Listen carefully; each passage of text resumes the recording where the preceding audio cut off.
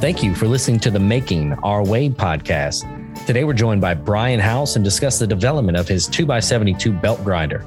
Austin's finally back. I break my lumber rack, and Jacob takes a break from customizing hammers to join us again and discuss the path of sharing knowledge. Thanks for listening. Hey guys, how's everybody doing this week? Good. Great. So Jacob, you're back with us. What you been up to, man, since the last time we saw you? Yeah, it's been a few weeks. Surprisingly quick turnaround for getting me back on the show. I've not been doing anything nefarious, and that's the story I'm going to stick to. Yeah, we went back and forth on it. It was went for a vote. I'll say that. Fair enough.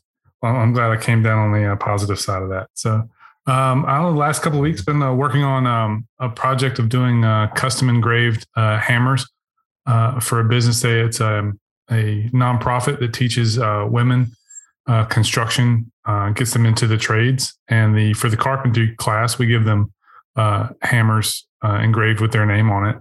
And so I've started experimenting with using an etching spray to actually permanently mark the head of the hammer instead of just putting it into the wood. I'm now putting the company's logo on the head of the hammer itself. So I've been working on that. Yeah, and that's a lot of fun. It turns out comes out better than expected pretty quick. So that's really been fun. And then what's the marking spray you're using? We are doing one called Brilliance is the one that I bought. So there's that's a couple. One I have too. There's a couple of different ones on Amazon. So doing that, and then Jade's been doing furniture restoration. She bought a bookshelf, and we're in that candle shop that we've been helping with them with their branding and their setup. Got a bookshelf, and she has painted it to look, I can only describe it as a circus tent. Okay. It's like blue and yellow striped, and it's the most hideous thing I've ever seen, but it's absolutely beautiful and perfect. Thank God she doesn't listen to this podcast. Yeah. No. Like, I'll say it to her. Like, it's intentionally hideous. It's perfect for the application. It's ridiculous. You wouldn't put it in your house, but it's going to be perfect in a retail space. So it's hideous in a good way.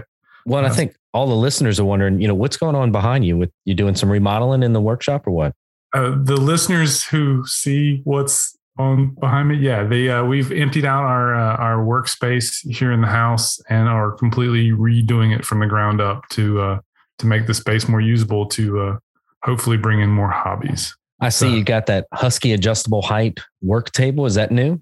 No, we've had that one. You just couldn't see it before because it was covered in stuff. So. That's the table that I drove to Timbuktu trying to find a few months ago, earlier in February. That's the one. I remember that story. So speaking of, what have you been up to for the last week? So I think they say it was the best of times and it was the worst of times. And that's how my weekend went. So Saturday, we dropped in on my in-laws. They like to drop in on us unexpectedly, unannounced, just randomly drop in. And so we were on the east side of town. And I said, it's time for a little payback. Let's drop in on your mom and dad and see what they're doing. So we go over there, and her mom's working in the yard and her dad's inside. And I go in there, and he's so excited. Come check out my exercise equipment I made. And so my father-in-law's a machinist. I'm assuming he turned some old man dumbbells or something, something involving heavy metal and a lathe. And what I walked into was the Propellerton. So think Peloton, but add a propeller. And what he's made is a wind resistance powered exercise bike that would kill a child or most dogs if they were in the room with him. It's got 6 half-inch plywood blades on a pitch. And he made all these brackets and stuff. He's got 2-to-1 gear ratio, transfer cases stacked on top of each other. And so you can change the ratio from 1-to-1, then you can go 2-to-1 or 4-to-1, depending on how much resistance you want by just flipping these transfer cases around. He's got his pedals. He did the hot rod tooling on the pedals where he's got all the holes drilled in it, to reduce weight. You don't need all that extra weight when you're turning the pedals. And yeah, it's just a real basic stationary exercise bike that as you pedal, there's no chain or linkage. It's direct drive to these transfer cases that turn a prop propeller. And he's got the Propellerton bike, and then he's got the propeller hand exercise. The old people take their hands and they crank something. So he's got blades on that too. And he said 4 or 5 times, watch your knuckles, which tells me he's wrapped his knuckles on those props multiple times. So he says that he can watch a whole movie and doesn't even realize the work he's putting in, which tells me it's probably not enough resistance, I guess. But I look at the movies and it's like the complete Clint Eastwood collection, the Discovery Channel, like these are the things he's watching when he's just on the propeller time going to town. So that was a big win on Saturday. It was a lot of fun. I've got a video of my wife on the bike. I posted over the weekend. And then to the worst of times. So we do a Zoom call on Saturday nights every other week. On the Zoom call till about 11:30 or so. And then I was tired. So I went to bed. I come out at 6 a.m. and my lumber rack has fallen off the wall. So I had a Boris 6-shelf lumber rack that was full to the brim. And multiple times I looked at it and said, that's too much wood. I need to move, but I don't have anywhere else to put it. So I didn't move it, but it just looked like too much wood, especially knowing that neither side was in a stud. I used those like expandable plastic wall anchors that hold up like 100 pounds. and here's why. So in the wall, I only could find the stud in the middle. Well, I need the things to be spaced out. So I just picked an appropriate spacing and put them on the wall with wall anchors, loaded this mug up. And what happened was, what had happened was when we ran the 4-inch pipe for the dust collector, I had to slide the very top board. This is a 1.5 inch thick, 20-foot long, 14-inch wide piece of oak. And I had to move it off of the support on that side so I'd have clearance to run this pipe. So all that board was resting on one side of the lumber rack. And that's the side that came off the wall. And so when it comes off the wall, what's in that area? Well, all that wood hits my bandsaw. That's the first thing, 14-inch Rikon bandsaw. And it falls over and it has my power cap, mask on it, which those are abusively expensive. And it's leaning over and touching my Festool dust extractor with a Cyclone and one of the ETS sanders on top of it. The lumber falls over my Delta wood lathe and my South Bend metal lathe. And I have a Tormac over there next to the Delta lathe. Like that's the tools in this small 10 by 10 footprint that this monsoon wave of lumber has fallen all over. And nothing's damaged because I had a $10 Irwin squeeze clamp on the ground. And when the Rikon bandsaw went to fall over, this clamp was wedged. It's on a roller base. So it was off the ground about 1/2 inch. And this Irwin clamp gets wedged underneath it and props it up at like a 45. And so that Rikon clamp on this clamp held all that lumber up off of the sander and the lathes, and nothing looks damaged. Since then I ordered a third one, and we'll get into that in a second too, because this will make y'all laugh. But since then I've put all the lumber back up so I can access everything, and everything looks fine. I can't find any damage. My solution was, I'm going to just order another one. And instead of just running 2, I'll run 3 supports, and I'm not going to put the big oak boards back on it. So I get the other set in, and I'm going to put the third one up. Well, I look at where this one ripped off the wall and the hole in the sheetrock. I can see the stud. The stud is 1/2 inch to the left of where I hung the deal. So what happened is I have 2 stud finders, and one of them is a horizontal style stud finder. It has LEDs all the way across the top, and it does a really good job of showing you exactly where the stud is in the wall. Well, when I was running this across the wall, it hits in the corner, and it hadn't highlighted the stud yet. Like that side hit, and I wasn't over the stud. So I didn't know it was there. And so I was 1/2 inch away from the stud on that one. And then whenever I put the one in the middle, it's on a stud. And so the third one, I just went ahead and found another stud. So all 3 are in studs now with some 3-inch screws. And hopefully we have better luck this time. Yeah. When I saw that, I was like, there's no way he wasn't just running those in drywall. Like, there's absolutely. no way. Absolutely. Drywall with anchors. Yeah, you posted the picture and you said, I found out what the limit on the lumber rack was. I looked at the picture. You didn't find out what the limit of the lumber rack was. You found out what the limit of a plastic wall anchor was. Yeah, it's 3,000 pounds of lumber. So the best part was I had one of those moments where, like, that's one of those things that you'll just like, fuck this, and you just leave it and you never go back. Yep. And on Sunday, I saw it at 6 a.m. I ate breakfast, and I was like, you have to go pick all that wood up. If you don't pick that wood up, it's going to stay there for weeks. And so I came out Sunday morning. I actually put closed toe shoes on for safety, and I picked all that wood up. Well, it was like death Jenga, because every single board is a different length. has different tensions on it because they're all poured over. So if I grab the one in the front, the ones in the back slide forward. But if I grab the one in the back, well, it had a torsion on the one over here. And so there were multiple times where boards just started falling on me. And I was like, just take it. You deserve this pain. Let it hit you. Save the Festool. Your shins will heal. The Festool won't. Let it be. And so I got it all down that day. I had the Formula One race on, and then I put it all. We're recording on Thursday today. We didn't record on Tuesday. So I had a free Tuesday night, and I said, I'm going to go put all that lumber back up. And I got it all back up on Tuesday. Well, Austin, we missed you last week. Good to see you this week. How you feeling? Live, which is better than I was 2 nights ago. It's you ever have one of those nights where it just feels like you're a burrito that's getting squished in the middle? That's what it felt like. So really rough stomach flu came through, and I do not want to ever do that again.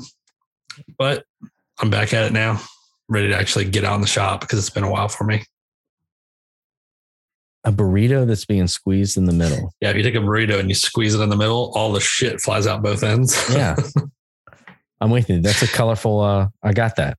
Yeah. Yeah, when you're sitting on the can while holding the trash can. Sucks. Double cannon. All right. One guy, 2 cans.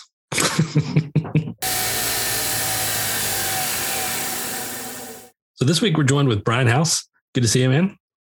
Hey, great to be here, Austin. Thanks so much. Thanks for joining us. And so you've been on my radar for a long time. Actually, I came across you through a back door to your business, which was a Facebook group, DIY Belt Grinders.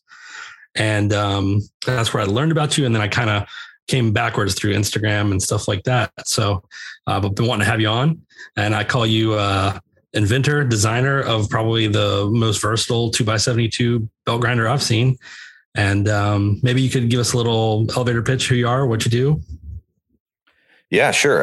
My name's Brian House. You can find me pretty much on any social media platform. I do. Basically what I do is I make grinders, 2x72 belt grinder kits. Essentially we solved the problem for a lot of people being able to access a tool that they didn't have before because of cost. So we take the labor out of it and you work for it and build it. And then, you have this awesome tool, and we facilitated that over the course of the last 4 years, kind of doing YouTube. We started that on YouTube, then went over to Instagram, and then started a Facebook group, where you found us, Austin. And then now we're at 20,000 members on that group, if you can believe it. I think it's like 21,000 members of people just talking about building their own machines, grinders and other types of things. So yeah, I'm stoked to be here. So thanks for having me on. Awesome. And so maybe if you could just kind of walk us through, I know you've gone through, I think it's 4 iterations of your machine kind of as you came into the business. Maybe if you can kind of walk us through where you started and what were the big design changes that you found to lead you to where you are now.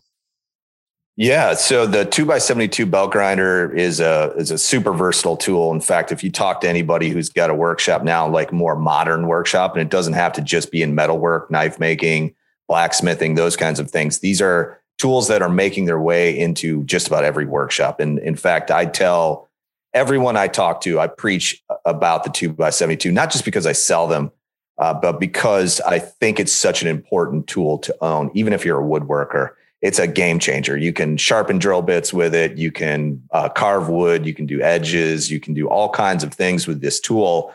And there's just a plethora of different types of attachments that you can add to this thing that make it do hundreds of different things. In fact, I think it's so important that it will be the next drill press, the next table saw. I think every single workshop should have one. When I started the journey of kind of creating a 2x72, just like everybody else, I went online to try to buy one. And then it was, wow, these things are $3,000, $4,000, $5,000, $7,000 for one of these devices.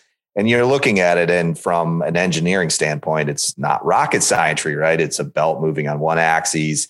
It spins pretty fast. There's a bunch of different little pieces you kind of have to understand, but it didn't seem that complicated to me. And there was a whole bunch of people that were making their own. These guys who are kind of going to scrap yards, finding steel, tube steel, whatever it is. And they were building these things in their garages and in workshops, and they were semi-functional. Well, I built one. It's a very simple, rudimentary one out of a treadmill motor. And I filmed the process and put it up on YouTube. And that video got 250,000 views. It was like the most views that I'd ever had on a video ever. And I realized something, that the market was really interested in this. And I've been an entrepreneur for almost 20 years now. So I was thinking, well, if I want to pursue this, maybe this is something I should look at. And then what I discovered was that there was all these people watching me build this thing, not just on YouTube, but also on Facebook and Instagram. And I had a small following at that time. But I had a lot of engineers, people who were kind of guiding me along, sending me information going, hey, if you put a bushing here, you're going to kind of, work away from the tilting mechanism will function longer and easier and all that. So I started getting all these tips and I started making changes. And what I discovered was, by doing that, I'm now bringing more people into my circle, people that are like-minded, and ultimately, built my first Revolution prototype, which I use every day still, by the way. It's in my shop. It's a great tool, even though it was made by hand. All those back then, I did not have a CNC. I didn't have anything. I cut everything using an angle grinder, rudimentary tools, and built that machine. And then a company came to me and offered me to make the parts. They said, you've got a following here. You're building something kind of cool. You should put this together and do this like a business. And I kind of hem and hawed about it for a while. And then I put a plan set out. My wife's in digital marketing. So she was like, you got to have a newsletter. You got to do all these things, to drive people to this thing. And I'm thinking, the whole time I'm doing this, I'm thinking, who knows, maybe something will happen, maybe somebody will sign up. Well, the day we released the newsletter, we had 500 signups, and then we got 2,000 signups. And it was like, wow, that's a lot of people like watching what we're doing. And then the day we released the plan set, which was set about 4 years ago, we sold 500 plan sets on the first day. The first day. Wow. The first day. Yeah. And so we generated about $10,000 on the first day. And then ever since, the project has just grown and just increased. And then, so, the project, by selling the plans, everybody told me I was shooting myself in the foot. And I thought, you know what, we got to let this kind of drive itself. I can't do everything myself. I'm a one guy and I can't make all these changes myself. So then all these people are buying my plans, and then I'm getting emails, a week or two later. Hey, this is what you should change. I like this part of it. And the community really built. I was the facilitator. That was my part of this, but the community really built it. And then from that, then of course it's Gen 1 and then Gen 2 and Gen 3 and Gen 4, because you're using the machine more and more and you're figuring it out. Like, well, this is great, but I really wish it did this. And all these ideas come together. And then on top of that, you got people coming at you going, hey, it'd be a lot easier to fabricate if you did it like this. And they were so right. So what we started doing is giving everybody credit. Hey, this person gave us this tip, and they got mentioned in the plan set or in the README file, the change file. That's just cool. Things like that. Yeah, it's definitely a community project. I can take a little bit of credit for it because I facilitated it, but there's a whole bunch of people that were behind it, and not a single one of them asked for anything. They are all just wanting to help and wanting to be a part of it. And then, of course, that just blew up into what it is today, which we've sold thousands of these now. And this is my full-time job and all of that. So one of the notes I had was, I was curious, how did you receive feedback from version to version to go up? And that's incredible to hear that it was truly community development. I tell these guys all the time in the Discord that don't be scared to share your idea, because what you're going to get is a lot of people with an opinion that aren't motivated enough to steal that idea. Yes. They're not going to get off their butts, but they will give you their opinion because everyone has an opinion. One of the things I was curious about as you went from 1 to 4 was the process as you went from hand cutting the parts to where you are now with the laser cut parts and the precision. How did that process grow, and what were some of the growing pains along with that? I didn't think that was even possible because, I always thought that it would be logistically very difficult to ship steel. That I just always thought, well, the machine, when it's in parts, weighs close to 100 pounds. So you have a logistical issue there. We just did it in stages. Our first kits were just bare bones pieces, like just the D plate and the motor mount and a few things that were really difficult to make by hand. And we took that and we went to a laser cutter, had those made, and then we started shipping those out. And that was just like a really rudimentary kit. Well, as it grew, as the project grew, what happens is when something like this, as soon as somebody builds it, what do? They take a picture of it and they put it up on the internet, and then they tag me and they tag and three more people want it. Then 3 more people want it. And then of course, through the course of that, you're getting all these questions. Hey, can I get the tube steel? Can I get the tracking mechanism? Can I get the wheels? Can I get the motor? Can I get all that? And so over time, I started connecting with vendors, machine shops, and then now we have the ultimate bundle, which is just about every piece. It's all of the parts except for the electronics. And very soon we'll have the wheels too. We're working with a machine shop that is making all of our roller bearings. And the best part about this is everything is made in the USA. We have done, our steel is made in the United States. The only things we are having a hard time keeping cheap are the hardware pieces. A lot of that stuff is made overseas, like the nuts and bolts and everything, but everything else, all the steel, the wheels, the aluminum, everything is made in the US. And that makes me, and the hands that are making this are hands of United States companies, which I really love too. So if anything good came out of the pandemic, it was that we couldn't get things from other countries for a while. So people started valuing manufacturing again. So I had another thought when I was looking at your website. You offer plans and you offer the steel kits, and it goes up through, but you don't currently offer the wheels and the electronics. I was just curious, as a business owner, where did you draw the line at like, hey, this is profitable, this is not worth our time to mark up and get a margin and then make our total project too expensive?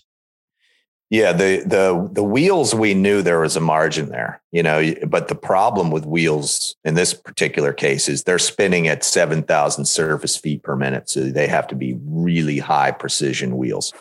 So we went through about 6 months of research and development before we were comfortable actually pulling the trigger and making the roller bearings ourselves, or at least hiring a machine shop to do it. The motor and the VFD, the VFDs are made here in Florida. You can get all variable sizes of those things. You can buy from the cheapest cheap, that's like $85 all the way up to $500 or whatever. The more expensive ones are made here in Florida. But there's to become a vendor or become a distributor for those things, it's cheaper for the guys that are building it if I'm not middling them. So I figure, well, if I'm going to take my margin on the parts, these are my original parts, and these are the things I'm making money there.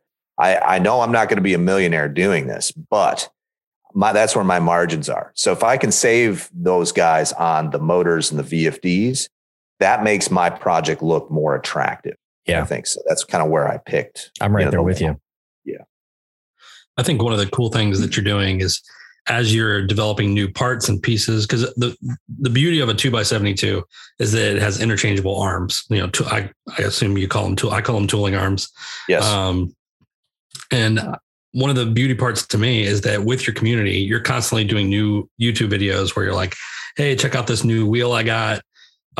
Here's how you can make your own axle and get it mounted up to your 2x72. So you're constantly advancing in that realm. Do you guys have any plans on going into selling those kind of attachments, or are you still trying to do where it's like, here's how we did it so they can kind of DIY it? Or yeah, I think my goal, I had a business where I had employees, I had a lot of people working for me and stuff. And I honestly dislike that process. I'm a leader, but I'm not a great manager. I have very little patience for ego. And I didn't really want to go into that side of things where when you start making attachments and you start branching off into more machining type things, it becomes, you have to include one of the most difficult elements of any business, which is the human element. And right. My goal is to keep it as DIY as possible.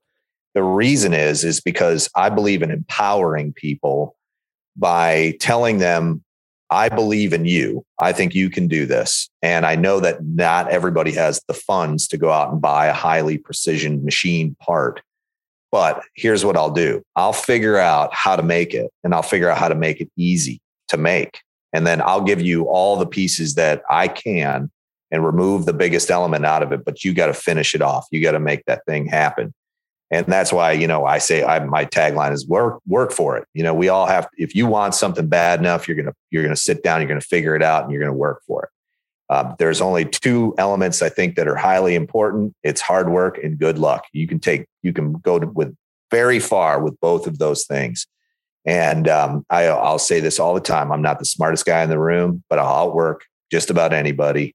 And I'll make sure that I can facilitate that in others, because I want to align myself with people who are just like me, who grew up with not a lot and wanted to do more with their time on earth.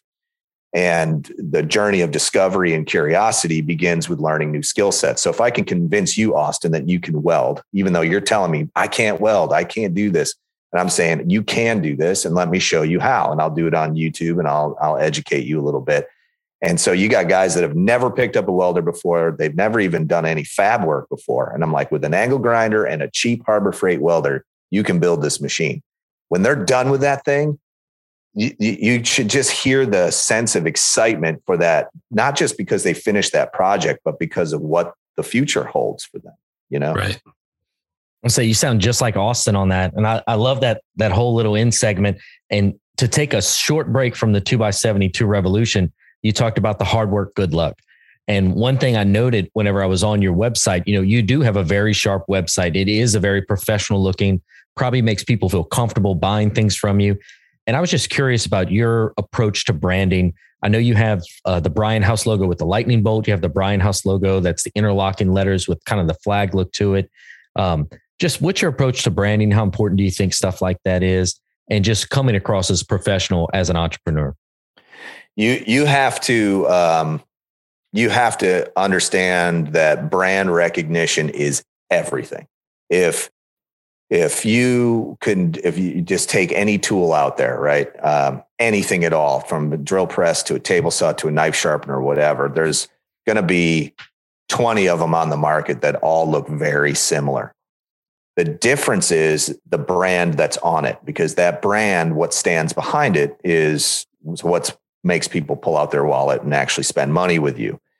Jimmy DiResta does a great job of this. He puts his name on everything, and he has made a name for himself and then proved that it can be done without seemingly selling out, right?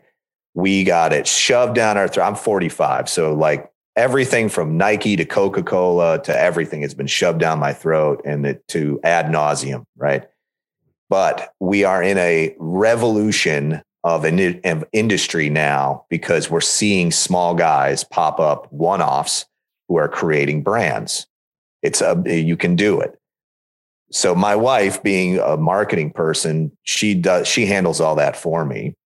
And she has preached from day one, very simple brand. Austin does a great job with this with High Caliber. Great. I love it. It's very, when you see it, it's High Caliber. When you see the HM logo, you don't think of the clothing line, you think of Revolution. That's the thing you're going to contend with a lot. People are like, well, HM, it's everywhere, but we separate ourselves from that, with the lightning bolt and all of that. So brand recognition is insanely you have to put purpose behind it, but you can't focus on it too much. Like you can only say to yourself, like, look, I need to come up with a brand, like a logo of some kind.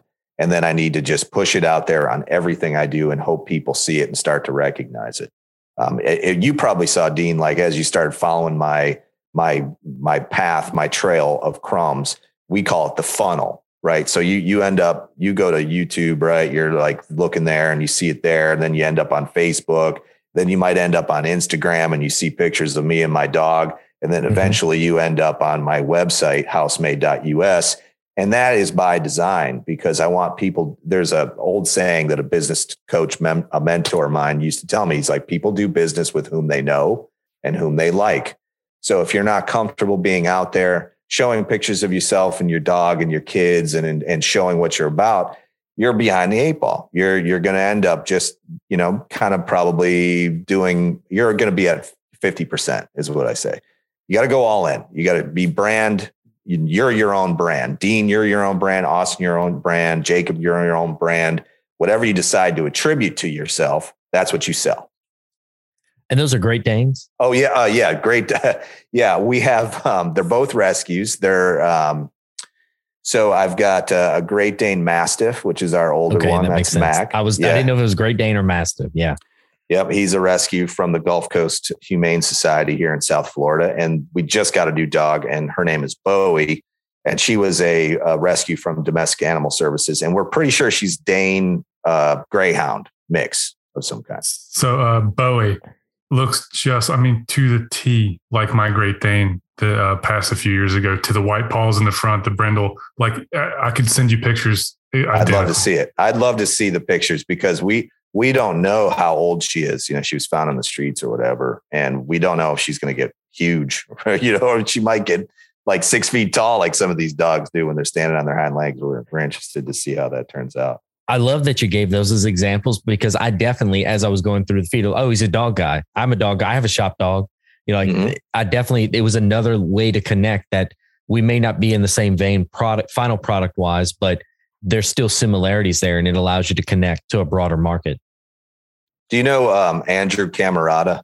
You ever watch him on YouTube?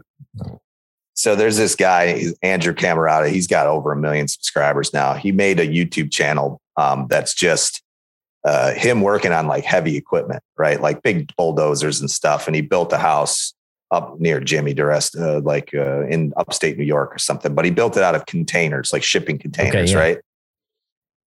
And he has these dogs. He lost one recently, but he has these 2 yellow labs.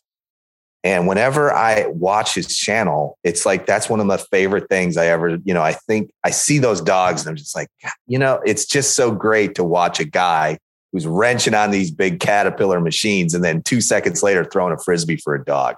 I mean, it just warms my heart that it exists. So dogs are great. And I think everybody should have one.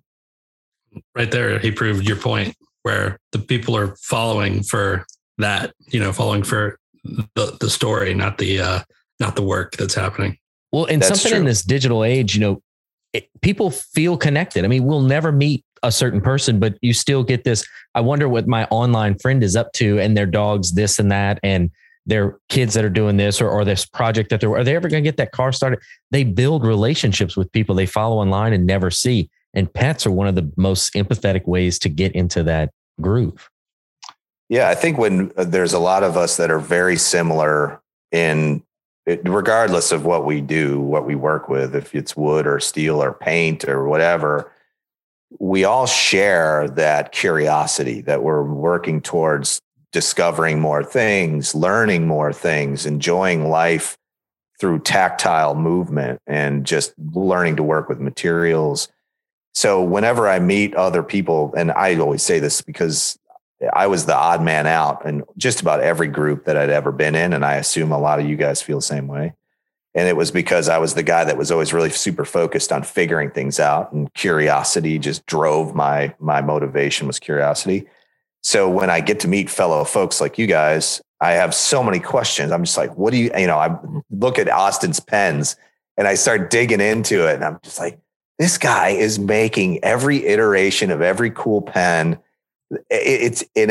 You can tell there's a passion there. So it's like, I just want to have a whole conversation about that, and just discover what that's about for him. What drives the pen thing? I know we're not here to talk. No, I have that same conversation all the time. Like, when will you stop? We get it, dude. You make pens out of bullets. Jesus. I love it, man. I think it's so creative. It's such an amazing thing. Don't even get him started on the surfboards. So. Yeah. Oh my God. Surfboards. Yes. Well, look, let's roll back to the 2x72 because I'm sure Austin has some questions, and I had one. You mentioned it already. There's hundreds of uses for this thing, thousands of uses for this thing. I'm curious, what's the most unique use you found for that 2x72? Oh man. Well, you know what? I actually just started sharpening my drill bits with it. And that sounds like a very simple thing to do. I have a drill doctor. I use that thing all the time. I love the drill doctor. But I do a lot of big holes, like 3/4 inch holes. And those bits are super, they get chipped and everything because it's so big.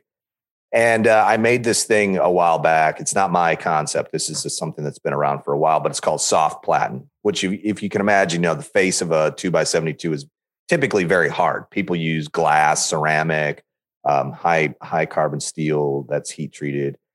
But we put leather on that and then put another piece of like Scotch-Brite. So it kind of gives it a cushion. So if you can imagine a belt spinning just, maybe a half a millimeter in front of a very soft surface.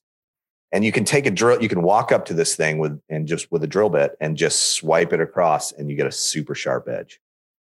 With that one movement, you're able to sharpen a drill bit. It just proves that this machine can just do anything you ask it to do. Remove material from woods and soft metals to very, very hard, high carbon steels that have been heat treated. It will just chew right through it. It's an amazing tool.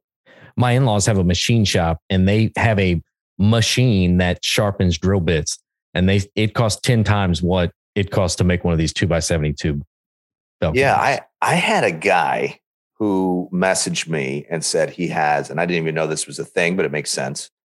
He sharpens lawnmower blades for a living, right? Oh, for a living. Wow. For a living. This is his business. And so he says to me, well, I have a special machine that does this that I paid like $8,000 for. So he can mount this thing in there, whatever. He says, I have a feeling that if I build one of your machines, that I'd be able to perform the exact same operation. But the cost is like 1/10 of this thing, And I said, sure, man, give it a shot. So he built it and then made a little jig for it. And he's like, I sold the other machine for like $5,000. I bought yours for $1,100 and I use this and that. He's like, I can do all these other things with it too. The other machine that was like $8,000 or $9,000, that's all it did was sharpening those blades. Yeah. He said, that's the only use. It's a single use tool. And he's like, now I got this other machine where I can make knives if I want. I can sharpen knives. I can do all kinds of stuff with it. So, yeah, and he had all kind of money left over for hookers now. Don't forget the blow. I'm sure there's a lot of blow involved. Yeah. Yeah. It's funny because that's one of the main uses that mine gets is sharpening my dad's lawnmower blades because he runs over so much crap in our yard. What do you run in Austin? You have a 2x72. What do you run? Yeah. So I found you when I was building mine so my machinist mentor, Paul, he made a bunch of these back in the 80s. Not yours, like similar, but not the same. It was mostly tube steel. And so he sent me some pictures and I went by his pictures. And then when it went wrong, I was like, I got to be able to find a place where people are making these. And that's when I found the Facebook group. So mine looks like a Frankenstein, monster version where it was just kind of like whatever I had available. And, but it's a 2 horsepower with a, 29K back, VFD on it. And, it's hands down the most used tool in my shop. I I'm run the lathe all day long, but I'm sharpening all my high speed steel. I'm, taking burrs off constantly. I have it directly next to my lathe, so I can just jump back and forth when when it's right in my main workflow.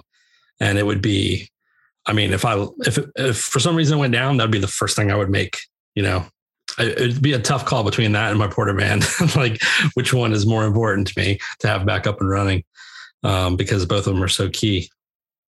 But I want to talk about, what is the essential tool set? So if I've been preaching 2x72s to our audience the entire time, like everybody should have one of these. Yep. And I get tons of people that are like, I already have a belt sander, and I was like, it's not the same thing. Like they're so different. They don't run at the same speeds. They don't have anywhere near the same power. And they're like, well, I don't have all the tools that you have. And I'm like, no, there's people out there like Brian House where you can go and make your own. So what is the absolute minimum tool set that somebody needs in order to complete it all the way through? For mine, it's definitely a welder, a drill press or a mill, and a tap set. You need some taps. I made the machine pretty simple. So you only really need a 3/8 inch 3/8 16 a tap and a 1/2 inch 13 tap. But that's pretty much it. You need like maybe an angle grinder with a flap disc on it just to kind of grind your welds down, round over some stuff. You can get away with just those rudimentary tools. Other things are very nice to have, like the clamping, if you want to, whenever you're fabricating something, you want to be able to clamp things down and whatever else. But the first one I ever made, which wasn't CNC cut at all, was all done with an angle grinder and a death wheel and then a drill press and a tap set. And that was it. So my favorite online shopping options I've ever seen is grind your own welds, or we'll grind them for 20 extra bucks. Yeah. When we started selling the tube steel kits, that was the big thing in social media. So it's interesting when you run a Facebook group with 20,000 people who are building your machine or have built it, you get all kinds of feedback, right? And it's not always all positive. People were saying this is the hardest part of the build is grinding this internal weld seam out. And so if you go online and you look at weld seam removal tools or whatever, there's not a lot out there. However, YouTube, if you can imagine, there's a guy named Greg that lives in Greg Porter, who lives in Colorado, messages me and he says, we're working on this tool called the Seams Impossible tool, and we'd like to send you one. And essentially, if you can imagine what it is, it's a device that's got like spacers on either side that goes inside of the tube, and there's a bearing in it, and it has a carbide burr on it. So as it goes through, it drills spinning the carbide burr. You can set it to hit that weld seam. You can move it left or right if you want, and it grinds away the seam. I have been doing this with a pneumatic file, which is kind of like a belt sander that's like 18 inches long. It's just a little tiny thing. And I do that. And we'd been doing that for a long time, but everyone would complain about the weld seams. So I got with Greg. He, of course, sent me a bunch of these tools for free because, I'm in a unique position to give him feedback on his stuff. And it's the best thing since sliced bread, man. You put that thing in there and it's like, and it just grinds it out. Now the burrs wear out, the bearings wear out and all of that. But we can take out a weld seam in like a minute, maybe a minute and a half now. So funny. So I found him after I finished this, but I made a piece of wood that I cut a slot where I could slide the carbide burr into it and then drag it backwards through to remove the weld seam. I bought some like cheap, import long burrs, and I shattered a couple of them, but it worked. Yeah, I did it for a bunch of tool arms at once. Yeah, it'll do it. It'll do it for sure. Yeah, he's an interesting guy. If you don't know Greg's Garage, you should check him out on YouTube. He's got some awesome stuff. He makes guitars and all kinds of things. He's a really interesting guy. Love working with him, actually. So, Brian, I was curious, as you develop a new product, one of the biggest things is consumables. You're going through iterations. You don't want to waste money on expensive material. I was just kind of curious, what was that journey like? And did you ever have any things where you're like, it's cost me too much money to get to this next point, I need to pivot? The tooling is actually the cheap part. It's the time.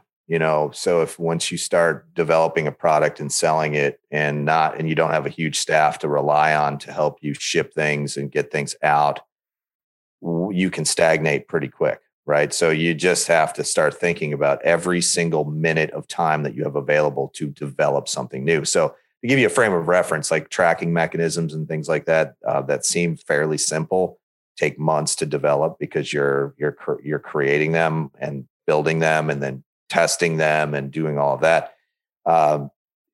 Man, you dedicate 3 months to a process, and maybe not every day, all day, but you dedicate, say, 2 hours to 3 hours a day for 3 months on a project, and it fails and it's terrible. It sucks, but you learn a lot. You took away something from it. Failure is a subjective word, right? So you really I look at it more or less time. There's a sense of urgency with me. I'm a business person. We have to keep making money every single day. We need to hit these margins. If we don't hit these margins, that means we're not selling, we're not doing stuff. And I can't focus on that if I'm developing a new tracking mechanism or fabricating another machine. So my kids are getting older now, and they're coming with me now to work. in the afternoons. And my 15-year-old daughter is grinding weld seams in the afternoon. Awesome.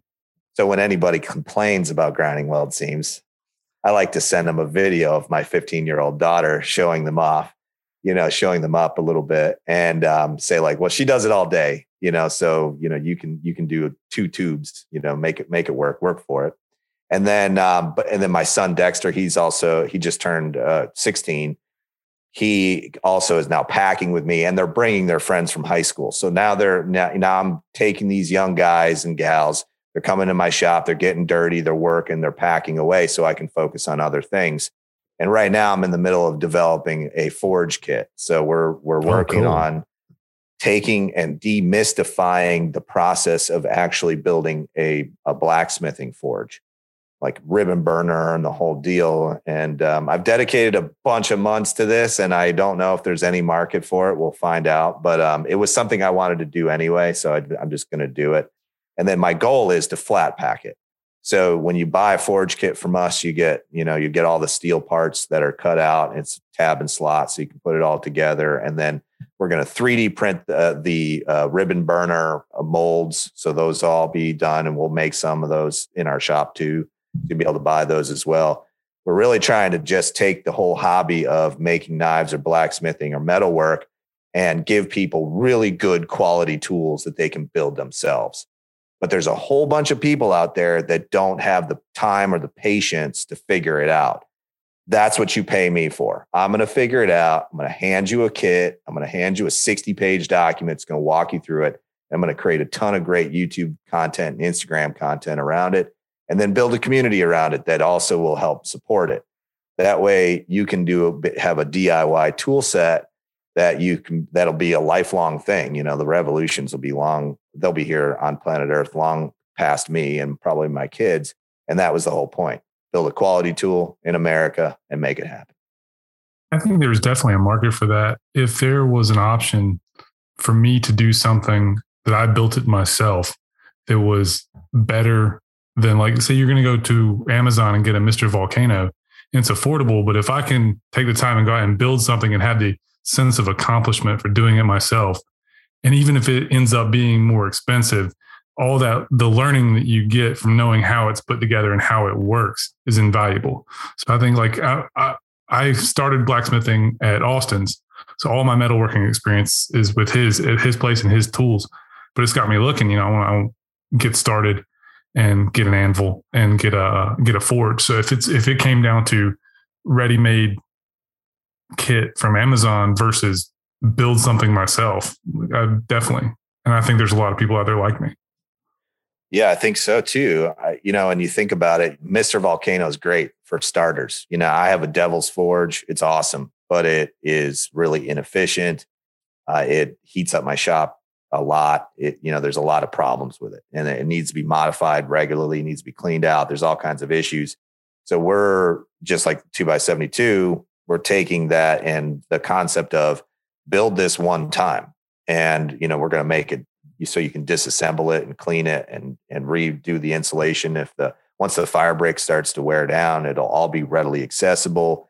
Things like this are not thought through. When people are building their own, they're taking a propane tank and they're converting it over. It's a great way to do it, but let's take it up a notch so that when you put in a ribbon burner to this thing, you're not burning. I had one guy tell me he burns through 100 pounds of propane when he makes a mosaic pattern Damascus billet. And there's really no reason for that. If you're running an efficient system that's insulated and it's running on a ribbon burner, we can reduce the overall cost, the overhead cost of the consumable, which is propane. So there's a bunch of benefits to it. So you spend a little bit more money up front to make it happen, but you get a really good quality tool that's efficient.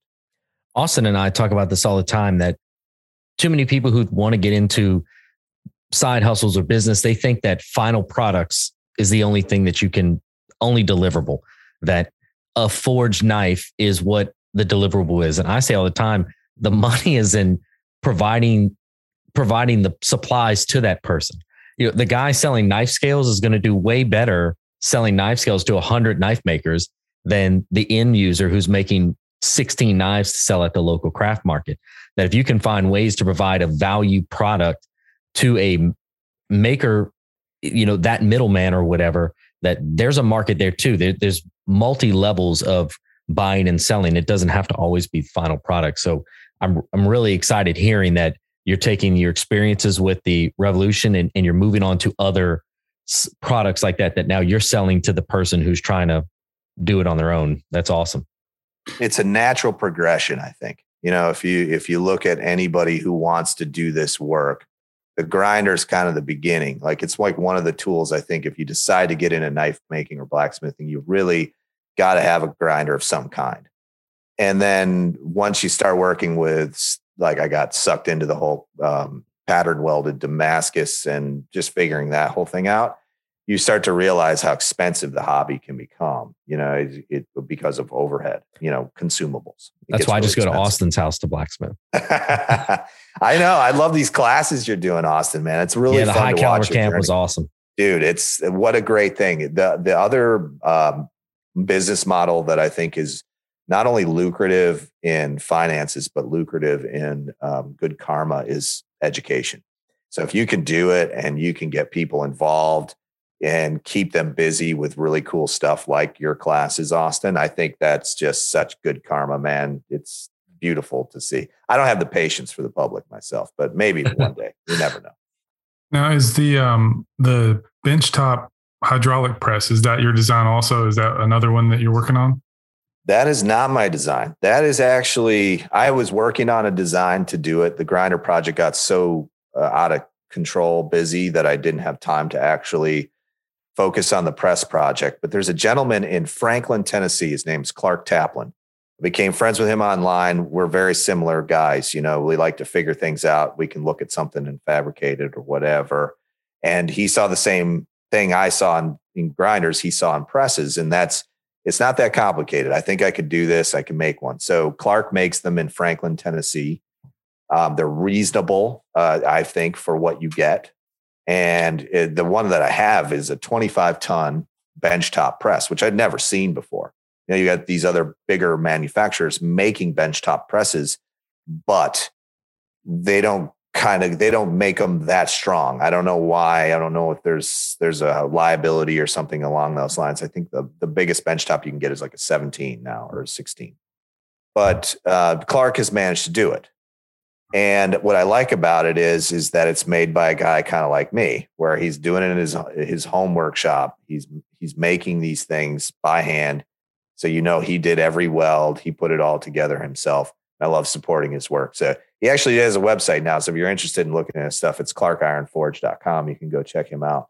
And he's starting a YouTube channel. He's an older guy, but he's older than me anyway, I should say. But he's just a fantastic human being, and I love doing business with him. One other thing I want to bring up, like a little bit of a pivot, is just talking about your YouTube channel. There's definitely a level of production there that is above and beyond what you see on a lot of channels, especially Austin's. You have even you're putting your lights on the hydraulic lift to change the lighting in the studio and stuff. Like, I want to compliment you on that, but I want you to talk a little bit about that, about kind of what led you to making those decisions. Yeah, my second passion is film. I went to film school at NIU and studied film and wanted to make production pieces. I worked in television for a long time. I like telling a story. That's the thing about making videos on YouTube. It's like, if you can educate people and entertain them at the same time, you're probably going to do okay. And that, when I first started, I didn't even know how to use my camera. I was just shooting things, and autofocus is kind of coming and going. Everything's blurry. I didn't understand the settings. And then just like anything, if you dedicate enough time to it and energy to it, you get better at it as you go. So if you talk to anybody about YouTube videos, it's make 100 of them, and then you'll start actually making YouTube videos. The first 100 are pure shit, or whatever. But I love the production side of things, and the lighting system in my shop is really important to me. I I really feel like if I can shed light properly and give people good production value, they'll sit through the boring stuff where I'm explaining secondary and primary axes and heat treating steels and all of that. So if I can keep them in their seats watching, you have to remember when you consume visual entertainment, you're dedicating not only your ears, but your eyes. And as you know, your phone's going off 100 times a day with 1 million notifications from Instagram and Facebook and all these other places, phone calls and family and everything else. To get somebody to sit down for 20 minutes and watch something, let alone I have one of my longest viewed videos is my Revolution build videos, and those are almost 2 hours long. And people sit through those. So you really got to give them the A+ treatment. You got to look at your audience and go, I want these people to sit through this. I want them to watch this. This is important that they're learning something. So make it visually interesting. If you can do that, I think you can win. I wanted to piggyback on the YouTube thing because you also do have a podcast. It's the Work For It podcast, and you go into the professional side of making and turning making into a business. So I just wanted to make sure everybody was aware of that. And then I wanted to go into a segment we call This or That, where we give you two options and then you kind of pick your favorite if you could only have one. So the first one, if you had to pick, what do you like better, making a podcast or making a YouTube video? I like making the podcast better. I mean, they're just easy. You have better co-hosts than I have. Man, you guys are catching some shrapnel tonight. I love it. I love the podcast. And I never thought I would do a podcast. I was approached by Craig Lockwood from Knife Talk. And, he pitched me the whole concept of the Makery. And I bought into it. I was like, sure, I'll try this. And then I realized after creating maybe 40 shows or something, how powerful this medium is, because our audience, they're working typically. So they can't dedicate their eyes, but they can dedicate their ears. And in order to, just like YouTube, you need to entertain people, right? But you're going to be talking about business or talking about something. You have to really spice it up. So I bring all my problems to my podcast. And I bring them there and I air them out. And I get a lot of really great feedback from the listeners because I can tell them my problems and they respond in DMs and messages. And that's what powerful, man. I agree. I think drama brings ears in. I wanted to do a segment where we find a project and then just tear it to shreds and then get all the heat from people being upset. But hey, there's no bad pub. So Christy is too nice, though. Christy says we can't be mean to people and stuff like that. So we'll go unless they were to submit them themselves. That's what we said. We said, what if they sent them in as a, roast my project? They knew it was coming. Maybe it'll be a segment soon. Well, I like that idea. We'll hit the knife vein. Power hammer or hydraulic press? I've only used a press, and I got to say, I would like to have both. And I'm actually building a pneumatic power hammer right now. I will probably lean more towards the press. You have more control. It's not as loud. You don't have the rumble of the hammer coming down, the ram coming down. I will say I can't really truly say because I don't have both, but I'm going to say probably the press. On belts, carbide or aluminum oxide for your sanding belts? Ceramic. Ceramic. Ceramic is what. Ceramic is the bee's knees, man. I have ceramic belts that are 3 years old that just keep grinding away. I do like the carbide ones as well. There's a few. It depends on the grit, but I lean heavily towards the ceramics. On a carry knife, folder in the pocket or fixed blade on the hip? Folder in a pocket with a belt or a pocket clip. Belt clip, yeah. And then last one that the listeners can't see, but he's got a Led Zeppelin shirt on. So Led Zeppelin or Pink Floyd? Oh, God, you can't make me pick between those two. There's no wrong. It's one or the other. Oh, man. That's offside. I got to say Pink Floyd then if I had to pick one. All right. Good deal. Great. So we ask everybody that comes on the podcast this question, and it's the 3 tools question. So if you were going to leave your workshop now and start a new workshop, and you can only start out with 3 tools that you have now, what would be the 3 tools that you would choose? Definitely a mill. That's like number one for me. Like I use a mill every day for multiple purposes, and a 2x72 belt grinder. It's the second one, and a porta bandsaw on a stand. Those 3 tools I would also, if I could throw a fourth in there, say a lathe, but with those 3 tools, I feel like you can do 90% of everything. I thought he was going to say a pack of 15 and 16-year-olds to, deburr welds, and hands are good too. You need a lot of they are my favorite thing and my least favorite thing. It's like it's a catch-22. That's for sure. Cool, man. Well, this has been great. If you can, let everybody know where they can find you. You can find me on Instagram at housemade.us. My website is also www.housemade.us. You can find me on Facebook. My name is Brian Hauswirth, actually is my full name.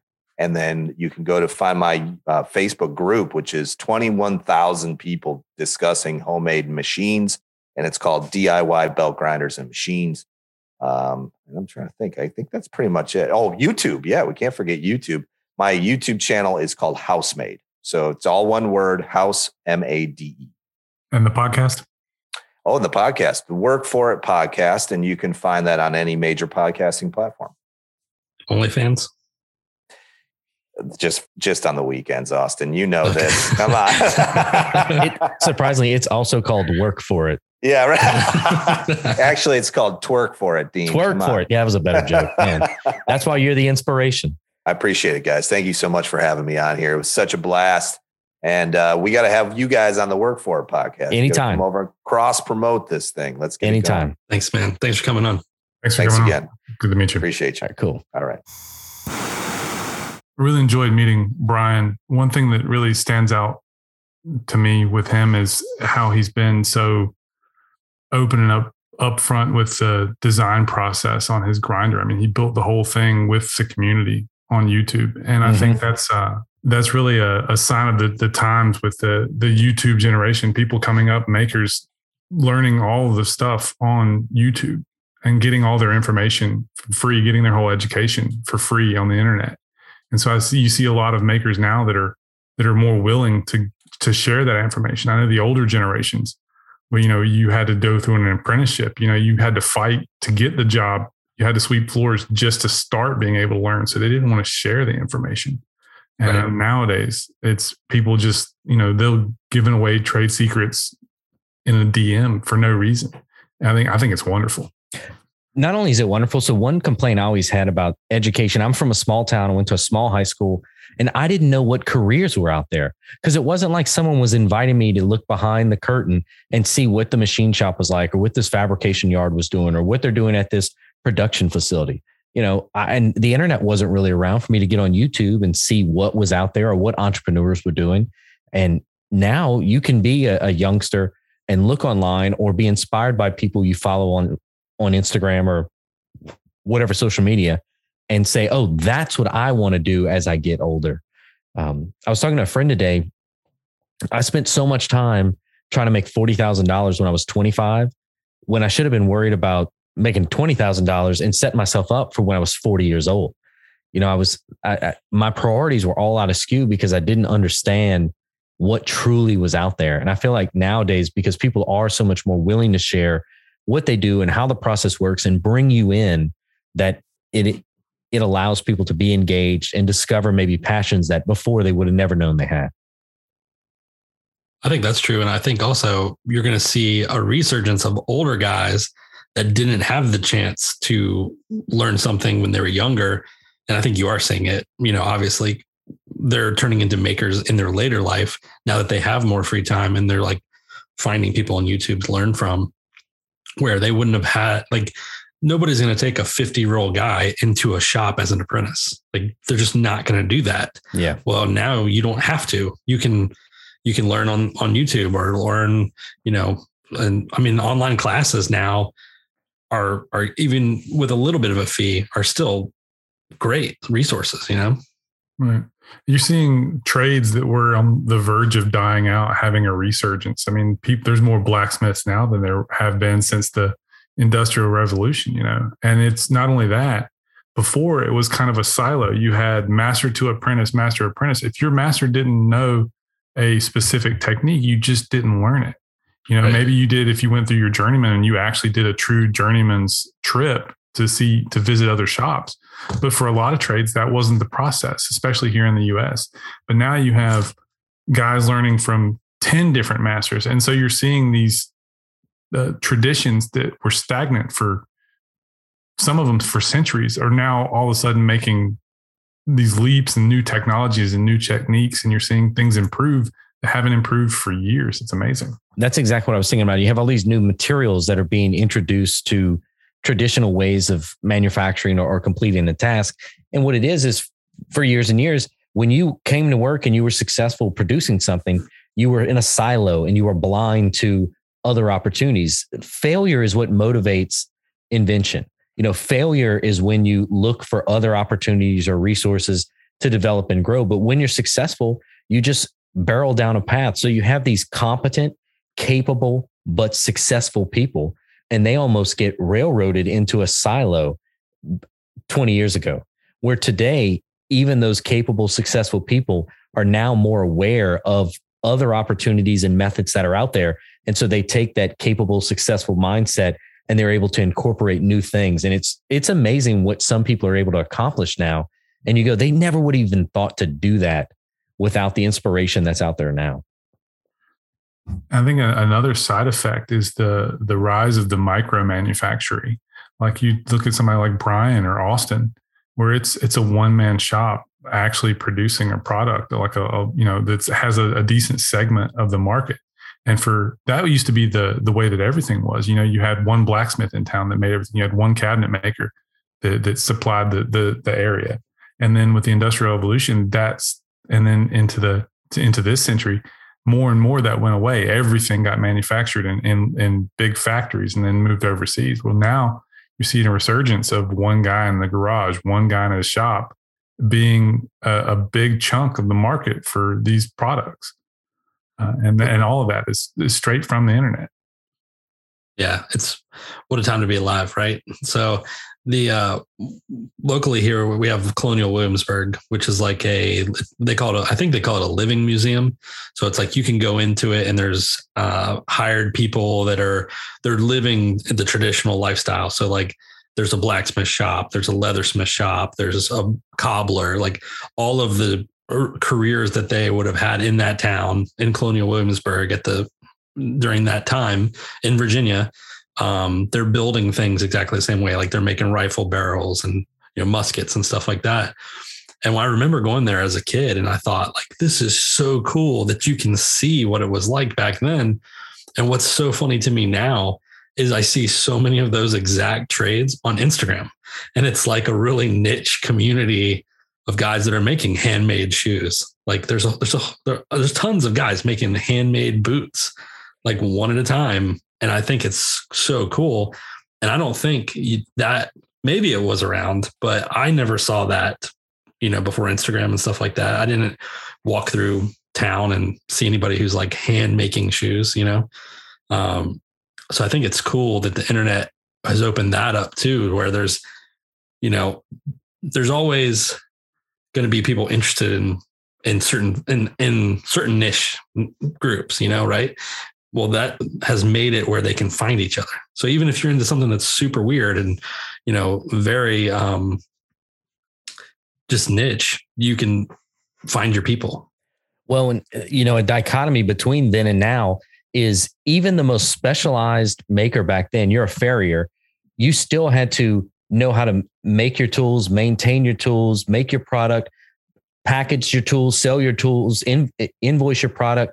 Like you still had to know how to do all these things, even when you were a specialist in one field. And now, someone like Brian, he may make a certain product, but he still has the ability to outsource. Okay, you'll get the electronics from here. You'll get the hardware from here. You'll get, this piece from here. And I'm going to provide you with this and some knowledge. So you can be less specialized, even in a specialized field. You can say, hey, I'm going to just provide this part. And then for everything else, you're going to go here, here, here, and here. And that combined knowledge will give you the final resulted product. Absolutely. All right. So to wrap this segment up, let's go around the circle here. What's something that you learned how to do on a YouTube video? All right. So Austin, we'll come to you first. I mean, I've learned all my machining on YouTube. Everything I know that all my machinist things pretty much are learned on YouTube. So all my, how to run a metal lathe, how to run a milling machine, every bit of it. People forget you're not a classically trained machinist, that you used to make surfboards before. Yeah. It's like nobody ever tells them that. What about you, Jacob? What's something that you picked up on YouTube or learned how to do on YouTube? I've learned basically, everything off of the internet. I learned, the mallet I made, not as good as the ones for you guys with your mallet challenges, but I learned, from our friend Grant Alexander and a few other videos. And that's why your mallet would be much better if you watch a better video. Well, there you go. But I mean, I've made a mallet that now Jimmy DiResta owns it. So, I mean, that's a crazy thing, He got your mallet at the swap? He got one of them. That's pretty cool, man. So, there you go. All right. I'll be a little more concrete. Two that jump to mind is belts. I have a black belt, a purple belt, a tan belt, a blue belt, and all of those were from a High Caliber Craftsman video. Oh, I thought you were talking about Brazilian Jiu-Jitsu. No, not in Jiu-Jitsu. I could beat anybody up. The video may or may not give wrong measurements, so pay attention before you just follow him blindly. But it did motivate me to buy the materials. It's got links in it. And I made the first belt, and that became everybody's Christmas gifts. And it was something I would have never done if Austin didn't have that video out there. And then the other one was 2 years ago, I made my wife a bag for her birthday, almost exactly 2 years ago. And I didn't know how to sew start. And I made this bag in one day by watching a bag making video and picking up tips on how to use a sewing machine and how to do, squared corners to set the bag down flat and how to do zippers and all that stuff. Just YouTube until I got the part I needed done. And by the end of the night, I had a pretty quality bag, if you ask me. So thank you, YouTube, and the creators that populated. Thanks for joining us today. If you like this episode, please give us a review and subscribe. We'd love to hear from you. So reach out to us on Instagram at Making Our Way Podcast. You can find all of our latest individual content on Instagram or YouTube. Austin is at a High Caliber Craftsman. Dean is at Dean_Duplantis. And I'm at Twisted Twine Woodworking. Thanks again, friends.